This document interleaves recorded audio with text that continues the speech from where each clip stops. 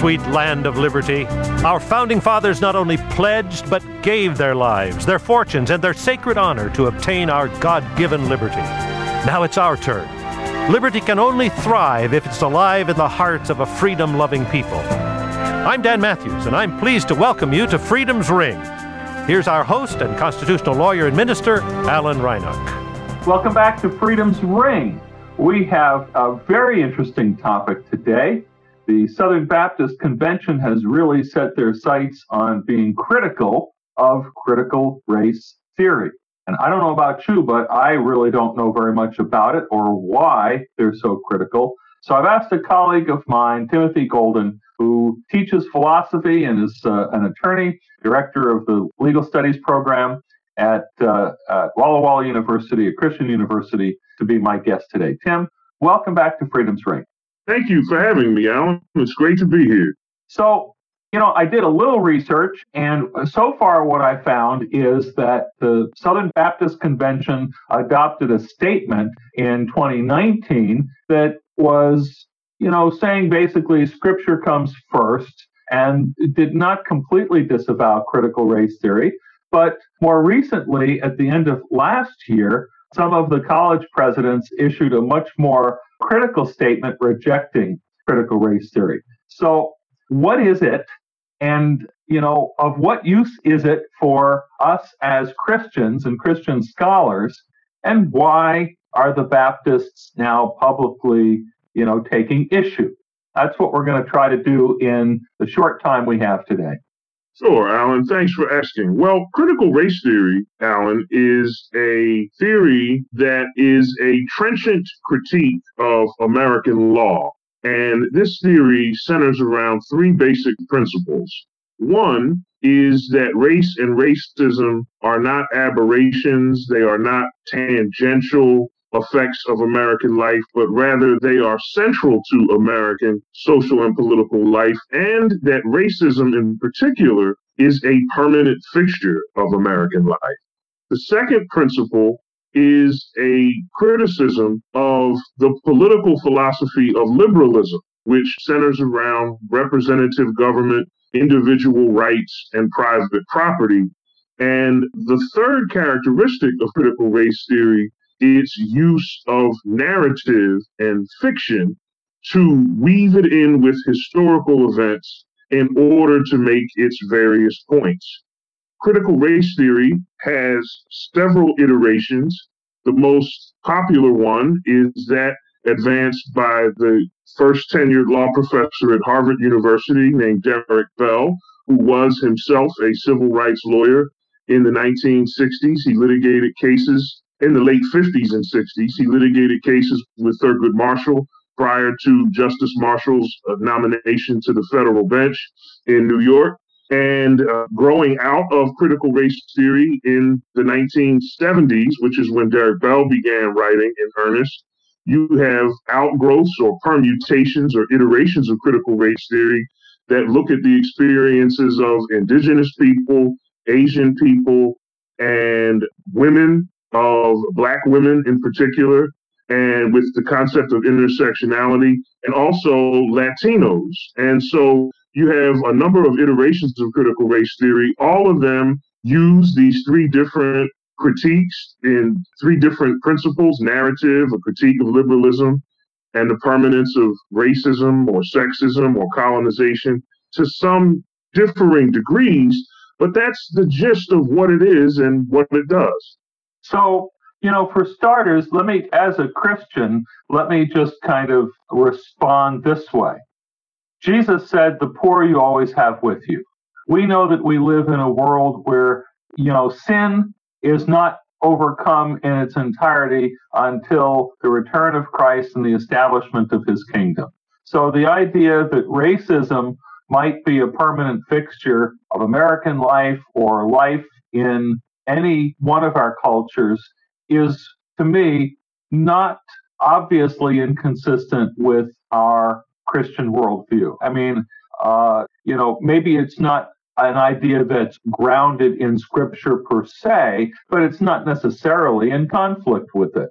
As for a critique of liberalism, as an American trained attorney, I'm rather fond of many aspects of classic liberalism, which, just to be clear to our listeners, we're not talking about liberal or conservative in the sense that we think of it politically today, but as you said, our commitment to individual rights and liberties and what have you. But it doesn't surprise me that, Black scholars who see that the Black community has not benefited from our political system and structures would be even more critical of it than, those of us who enjoy the privileges of being in the majority.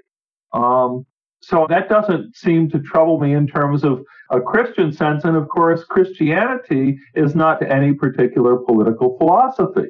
Although some Americans may think it is, it's not. We may criticize Marxism or socialism, but clearly our own society and our own political system has plenty of flaws. There is no political structure that's without flaws or marred by sin.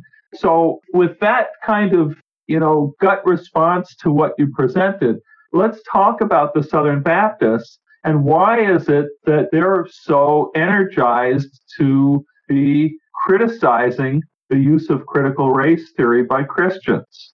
Well, one of the sad realities of Christian theology, Alan, particularly certain strains of it, is allergy to history. The Christian theology in many circles does not care for any meaningful engagement with historical realities or historical events. And this I find especially disturbing precisely because Christianity itself, as at the core of its theology, history, right? I mean, what is the incarnation and the plan of salvation other than an eternal God becoming historical? Right. In the person of Jesus Christ, right? And we insist that the reality of the birth, life, death, and resurrection of Jesus is historical fact. Exactly. And if it is not historical fact, we argue, there is no such thing as salvation. Right. So it strikes me that our engagement with history is quite selective because we want to use it to justify our doctrine, but we don't want to use it to be attentive to notions of injustice that have plagued us historically. And I think that is at the core of the Southern Baptists' problem with critical race theory. Regardless of what they may say, there is a real inclination on the part of many white Christians to avoid a discussion, a serious discussion of American history, because in doing so, they don't have to deal with any of the guilt they may feel for what has happened to African Americans, indigenous people, Latinos, and for the things that continue to happen. So it makes sense to me if your theological starting point is one that says we have to be selectively abstract in our consideration of history and avoid it when it means we have to be morally responsible, but embrace it to justify our dogma and our doctrine, then it doesn't surprise me at all that the Southern Baptist Convention has taken that stance. So, especially since Christian theology was complicit in chattel slavery and in that history, it's an attempt to sort of sanitize the Christian gospel from what it sees as something that obviously today is indefensible. So 2020 was a year that was notable not only for the pandemic, but for the big ticket social issue being Black Lives Matter, the police violence and killing of a number of, notorious cases, George Floyd and a number of others. And the one response that I see from the Council of Seminary Presidents of the Southern Baptist Convention at the end of the year, at the end of this year of all this energy and attention on the role of race in society and racial injustice, is to reject this critical race theory, this, focus on the history of race. That strikes me as particularly ill-timed. And I can't help but think about the fact that the Southern Baptist Convention was established back during the middle of the 19th century that the Baptists splintered over race. And the Southern Baptists, represented the white power structures of the South as opposed to the Northern Baptists who were abolitionists. It may be ill-timed, but Alan, as you articulate that history of the Southern Baptists, they've always been ill-timed, right? I mean, these were the clergy, in part, who Martin Luther King was addressing in his letter from Birmingham jail, right? I mean, talk about inopportune timing. I mean, here's a good Baptist preacher who is engaged in the work of social justice in a protest march and is imprisoned, and his greatest enemy is white clergy, right? So it's not surprising that the same ethos that Dr. King had to resist in 1963 when he was confined to a jail cell in Birmingham is the same ethos that would come out today and call for the demise of a theoretical legal critique in critical race theory that helps in part expose how law legitimates rather than eradicates white supremacy. Not surprising at all to me. Well, I do note that they speak out of both sides of the mouth, because on the one hand, they reject critical race theory, but they also affirm that their opposition to racism and that the gospel gives a better answer.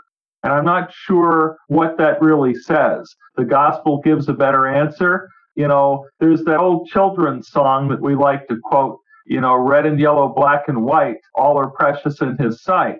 Well, okay, so maybe, the gospel tells us that we are all children of God, the same regardless of the color of our skin, but that's not an answer to racial injustice in society.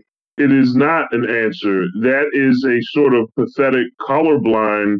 That's imposing liberalism, a sort of colorblind liberalism onto the gospel and resulting in an interpretation of the gospel that, again, ignores history.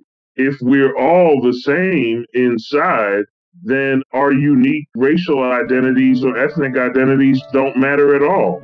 And if my identity doesn't matter, my history doesn't matter. And if my history doesn't matter, then here you are as a Christian disregarding what is the very foundation of the plan of salvation, which is a historical intervention into human affairs in order to save fallen humanity by grace. And so any sort of attempt to dismiss critical race theory in the name of the gospel actually undermines the gospel rather badly.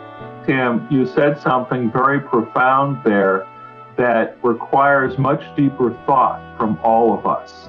That, it's not enough to take the New Testament writings about, there's neither Jew or Greek, etc. We're all one in Christ, and eliminate social, political, cultural differences, because then we erase people's identity. That's right. And that's kind of a new thought to me. And I think when it comes to evangelism and the work of the church, it's so important for us to affirm people in their identity, that they can be who they are and be loved by God for who they are, just as they are. And I think that's the core gospel truth, isn't it? Jesus takes us as we are. He doesn't leave us as we are, but he accepts us as we are. He accepts us as we are, and he loves us as we are, and he made us who we are for a reason. And we are way over time on this one. So thank you, Tim Golden. This has been Freedom's Ring. I'm your host, Alan Reinach. Until next week, let freedom ring.